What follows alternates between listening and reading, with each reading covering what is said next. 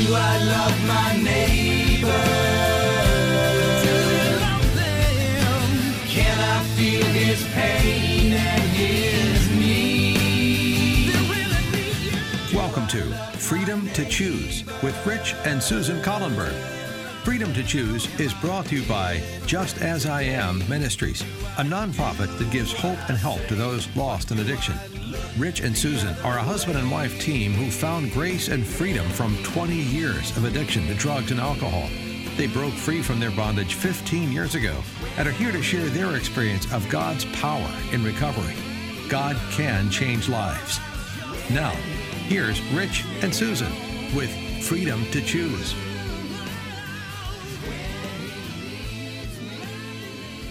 Hello, everyone.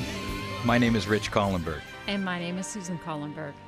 Susan, last time we talked about forgiveness. What are we going to talk about today? Today we're going to talk about sharing God's grace and sharing the good news about God. That's right. Today we'll talk about witnessing and what it is that we're actually sharing when we share the love of Christ.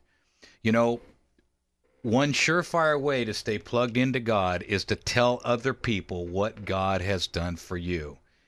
I don't know about you, Susan, but it just seems like when I reflect on my life and I'm telling somebody what God has done for me, I realize, whoa, God is in the business of working miracles. He really is.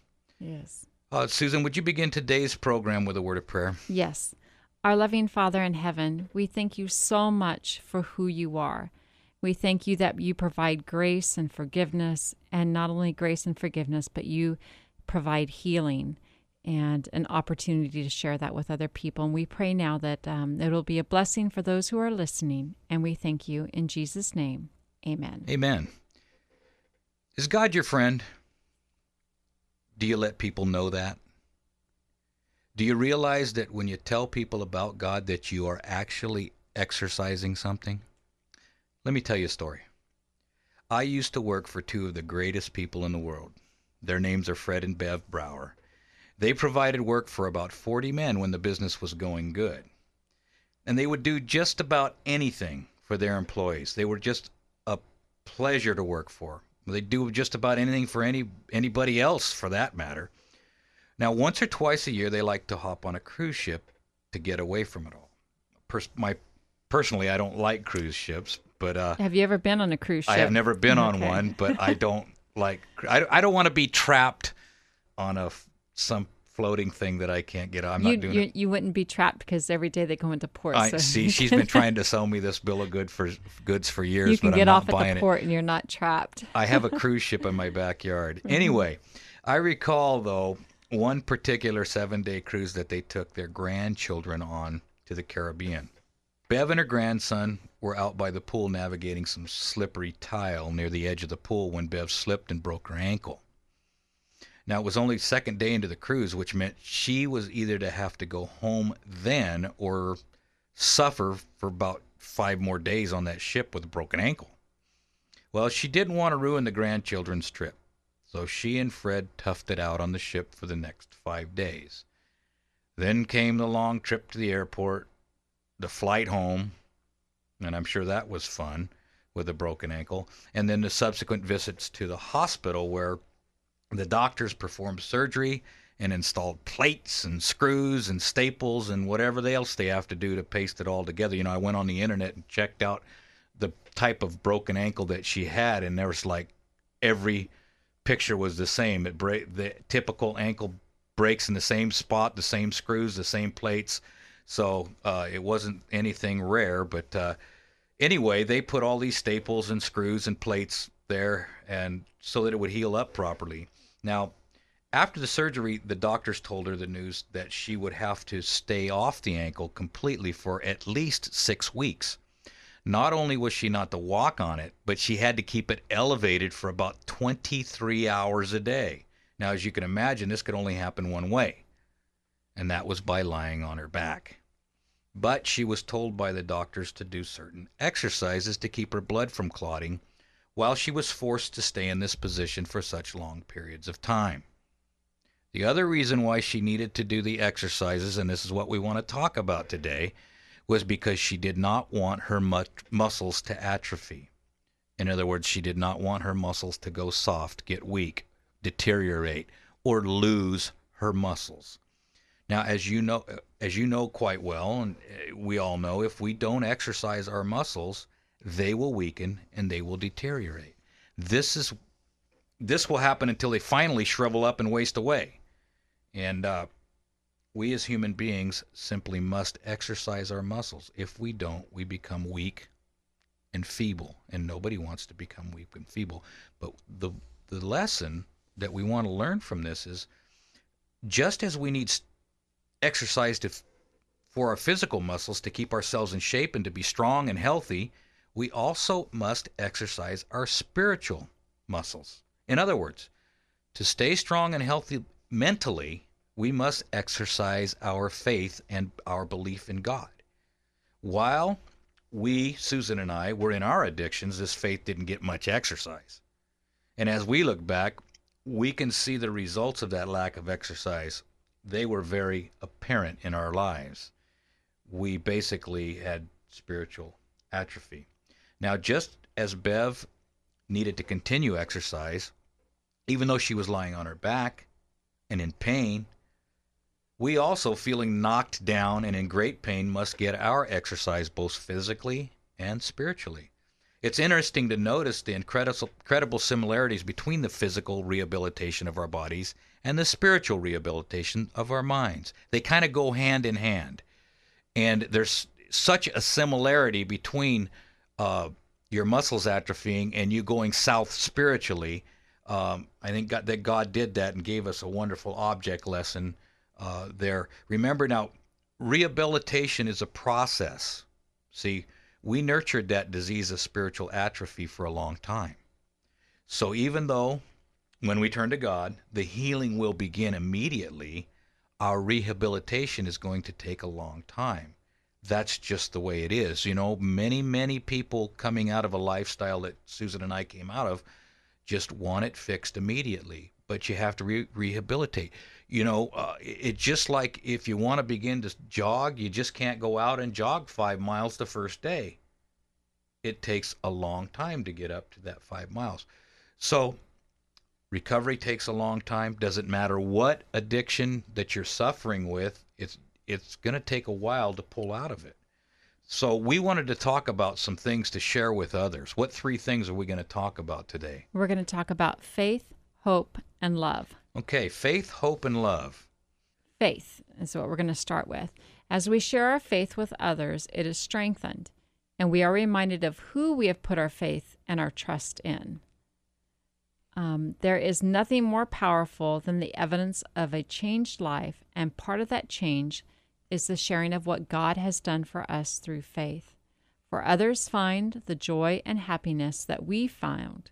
They need evidence, and we are that evidence. You know, when Susan and I go give our presentations, a lot of times we put some slides up there showing what methamphetamine does to the brain and how it basically turns it to Swiss cheese. And if you are on methamphetamine for any length of time, you can lose anywhere from 5 to 11% of your brain. And the MRIs and the scans will show that. And so it's incredible to see the restoring power of God in contrast to seeing these slides of these brains where these people have just basically lost their brains. So I know that Susan and myself, our brains look like that. And people have called me an airhead, and I can't deny it. But Susan, have you had some changes in your life? Yes, I have. There's been a lot of changes. I think not only changes on the inside in the brain and the health of my body, but I think on the outside, the way that I look. I know that some of those pictures that we show are not just of the brain, but of me, my booking pictures of when I was being arrested over the years. And the change is incredible. You can see it's almost as though I look younger now than I did. She does. We show booking pictures of her back in 93, 20 years older. Yes. So it's incredible what God can do, the restoring power. He's in that business. Right. And when we talk about faith, we talk about trust. And if, I began to, instead of trusting in my feelings and my unbelief, I began to trust and have faith in what God's word said, and that he is faithful to change us. That's right. See, so folks, it doesn't matter what victory God has given you. Share that victory. Tell others what your almighty, all-powerful, caring friend has done for you. Talk unbelief and you will have unbelief, but talk faith and you will have faith, and your faith will grow because it is exercised. Just like the muscles. That's right. We need to have far less confidence in what man can do and far more confidence in what God can do for every believing soul. He longs to have you reach after him by faith. He longs to have you expect great things from him. He longs to give you understanding in temporal as well as spiritual matters. He can sharpen the intellect. He can give tact and skill. Put your talents to work. Ask God for wisdom, and it will be given you. And that can happen by trusting in him. I mean, sometimes it's hard to go out and witness. Sometimes you're not too sure what someone's going to say or think about your newfound love and your newfound friend God who does these wonderful things in your life. But you know what? There's more people that share that in common with you than you'd think. This world is really messed up, and there's a lot of hurting people right now. They may be just waiting to hear some encouragement and someone tell them about a victory that God has given them. Now, let's talk a little bit about hope also. Sharing our hope in Jesus does many things for us and for those whom we're sharing it with. Hope helps us concentrate our energy, believe it or not, because when you have hope, you're focused. I know myself, when I lose hope, I get depressed, I tailspin, and I'm all over the map. Mm-hmm. But when I get my hope back, when I get my focus back, I can concentrate my energies, and I'm well focused. Hope also provides the assurance of something positive and rewarding, because hope by nature is positive, right? Right. And I think, as for many people, especially for addicts, we tend to dwell on the past, all of our past mistakes, and it's hard to look into the future and to have that hope. But as we read God's word, and as day by day we stay clean and sober one more day, that gives us more hope, and it builds. And as you share that with other people, their hope builds as well. That's right. And it also calms your emotions, and it stabilizes one's thinking. Hope is a very good aspect, and it's something that we, when we trust in God, that gives us hope. We don't have hope that God will heal us. Our hope is in the fact that he will heal us. Exactly. See, some people get it a little bit back. I hope God will do this, and I hope he will do that. The fact that he's going to do that, and if you trust in him, the fact that he's going to make you well is your hope. Correct. It's very exciting to watch someone who is full of energy and hope, and if you've noticed, it's kind of contagious. This is what the good news is all about, giving others hope, the same kind of hope that we have found. Because without hope, there's no motivation for growth. There is little chance of healing. We need to inspire others with hope. This means that we must have a positive outlook on life. This positive outlook will spread to others. Remember, a person can't be positive and negative at the same time. You can't do it. It's impossible. Can't do it. You know, and I hate to say it, but most of the time, negativity will win out if someone's negative and comes into a room. And so I know with me, I can bring somebody down if I want to, and that's very dangerous. So we want to stay positive. Now, God loves us unconditionally. We know that. And he has proven that by sending his son to die for us so that we don't have to die. This is love, a love that we don't fully understand. I know I don't understand it, but I know that it's real because it's working in my life. Now, sharing that love of God is so important because there are many people out there that don't understand God's love, that they don't know it, they haven't seen it, or they're afraid of God, or they think it's too... they think that God's just up there waiting to get them in trouble so that he can nail them. I know that's the picture of God that I had before I realized that I had no other way than to turn to him. And when I finally turned to him, I realized that he was doing everything he could to get me into heaven, not keep me out. See, God wasn't trying to get me in trouble. I was already in trouble. He's not our enemy. He's our friend. And by sharing what God has done for us, many hurting people can come to know and better understand God's love. That's right. Jesus said in John 14:15, if you love me, keep my commandments. What exactly are those commandments? When Jesus asked the question in Matthew chapter 22, he answered in verse 27, love the Lord with all your heart and with all your soul and with all your strength and with all your mind, and love your neighbor as yourself. What wise words these are. If you think about it, what better way is there to treat your neighbor than the way that is laid out in God's commandments? If you love your neighbor, will you ever steal from him? No. Will you ever lie to him? No. Will you ever want to hurt him? Mm-mm. Would you want to take his wife? I should hope not. And by the same token, if we are to love God with all of our heart as he commands us to, doesn't that mean that we won't put anything ahead of him in our lives? This is where it all starts, loving God and loving your neighbor. See, God has put his 10 commandments in a particular order to illustrate a point. The first 4 deal with our relationship with him. The last 6 deal with our relationship with our fellow human beings. These commandments can be found in Exodus chapter 20. And God spoke these words, saying, I am the Lord your God who brought you out of the land of Egypt where you were slaves. What's number 1 say? You shall have no other gods before me. Now, notice God pre-qualifies it by saying, I brought you out of Egypt. I've done something for you. Therefore, have no other gods before me. See, nothing in your life should take the place of God. Not a bottle, not a baggie, not a behavior that one turns to in time of need, not anger, not gossip. Nothing should take the place of God. But that's a hard way to change, but God wants to be there, our answer to everything. He wants to be our answer to everything, and he's created us that way. Right, because we're all created with that vacuum in our life, vacuum. and we try to fill it. That we dark try to hole. fill it with something Anything temporal. and everything, whether it's shopping or things or men or women or whatever it may be, food. God is the one that designed that so that he could come in and complete us. That's right. What's number 2? Number 2 is, you shall not make for yourself a carved image and bow down to it. Why not? Well, many reasons, but God says don't limit me to an object. Right. Don't even call it, even if you call it me, you're still limiting me. You're boxing me in. We should be able to think more and newer things of God every time we study him. Don't limit him. And that's what he's saying. There's no power in objects. Don't make me an object.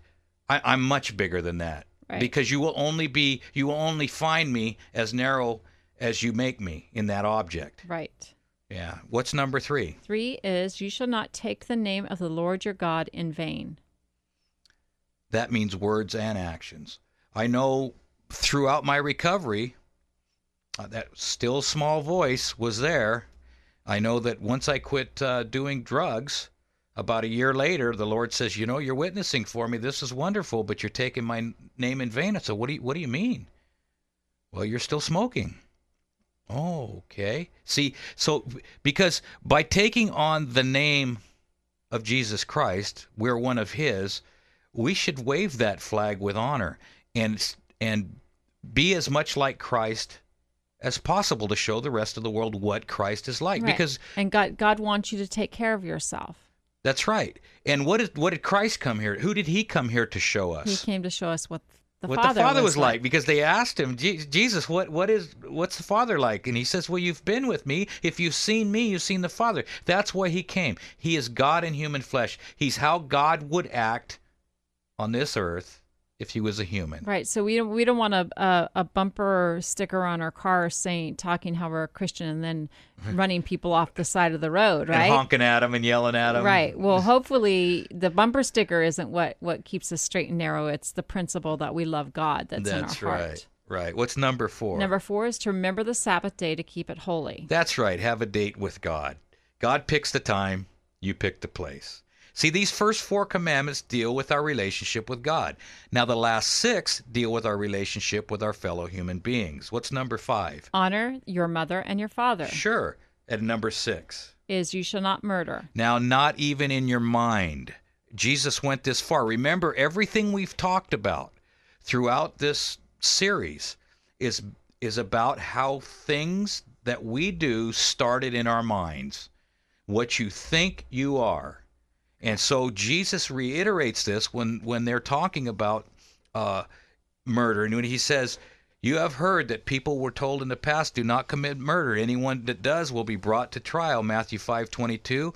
But now I tell you, if you're angry with your brother, you will be brought to trial. If you call your brother you good for nothing, you will be brought before the council. And if you call your brother a worthless fool, you will be in danger of going to the fire of hell. It's all in the head. And that's what he's saying. What's number 7? You shall not commit adultery. Not even in your mind. This is where the addictions begin. Matthew 5:27, you have heard that it was said of old, you shall not commit adultery. But I say to you, whoever looks at a woman to lust for her has already committed adultery with her in his mind. You know, they say when an addict goes back out, he's already gone back out in his mind first. Correct. The act is just a follow-up to the thought processes that have been happening a long time before. That's right. And so Jesus, he reiterates this, Right. and he makes it very clear. Don't murder. If you do it in your mind, it's wrong. That's where it starts. Do not commit adultery. Same thing. What's about number 8? Do not steal. This includes time, even time from God. You know, we can steal. We don't think we're actually going in and shoplifting, but, you know, we can steal time from people. If you're in an addiction, you're stealing time from your loved ones. What's number 9? You shall not bear false witness against your neighbor.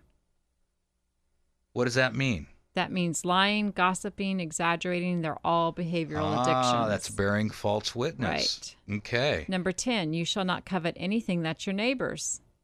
God's saying right here that this is where it all starts, in the mind. That's right. What's Hebrews 8:10 say? Now this is the covenant that I will make with the people of Israel in the days to come, says the Lord. I will put my law in their minds and write them on their hearts. I will be their God, and they will be my people. What law? The 10 Commandments. Same law, different location. See, is heaven going to be populated with people who need to read the law in order not to be bad? No. Heaven will be populated with people who not only don't do anything bad, they won't even want to. That's what it means to have the law written upon the tables of the heart. Notice in Exodus 31:18. When the Lord finished speaking to Moses on Mount Sinai, he gave him 2 tablets of the testimony, the tablets of stone inscribed by the finger of God. And then you go to 2 Corinthians 3:3, it says, you show that you are a letter from Christ, the result of our ministry, written not with ink, but with the Spirit of the living God, not on tables of stone, but on tablets of human hearts. Same law, different location. It becomes a part of who It we are. becomes a part of you. We don't need the law on the wall anymore to tell me in the morning, okay, I'm not going to get up this morning and murder Susan. I hope Okay? not. Hope not, huh?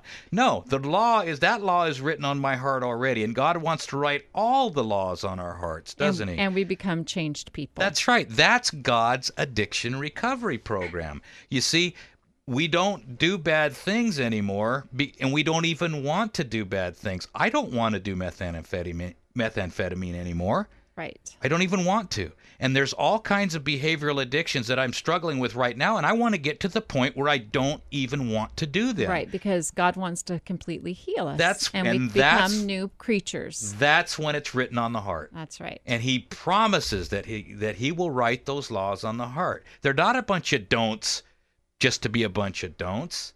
They are a bunch of don'ts to make us healthy, happy people, Joyous and free. Yeah, to live in harmony with God. Now, next week we're going to recap what we've talked about for the last few months. And once again, we want to thank everybody for calling in. We want to thank you for listening, and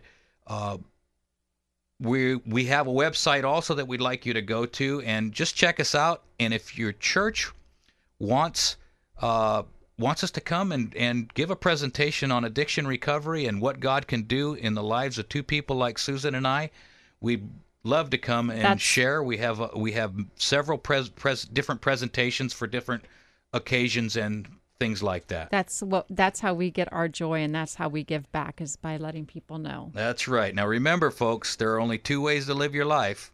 One is like nothing is a miracle, and the other is like everything is a miracle, and you have the freedom to choose. Do I love my neighbor? Do I love them? Can I feel his pain and his need? Thank you for listening to Freedom to Choose. There truly is hope for anyone whose life is in captivity and being overrun with the devastation of addiction.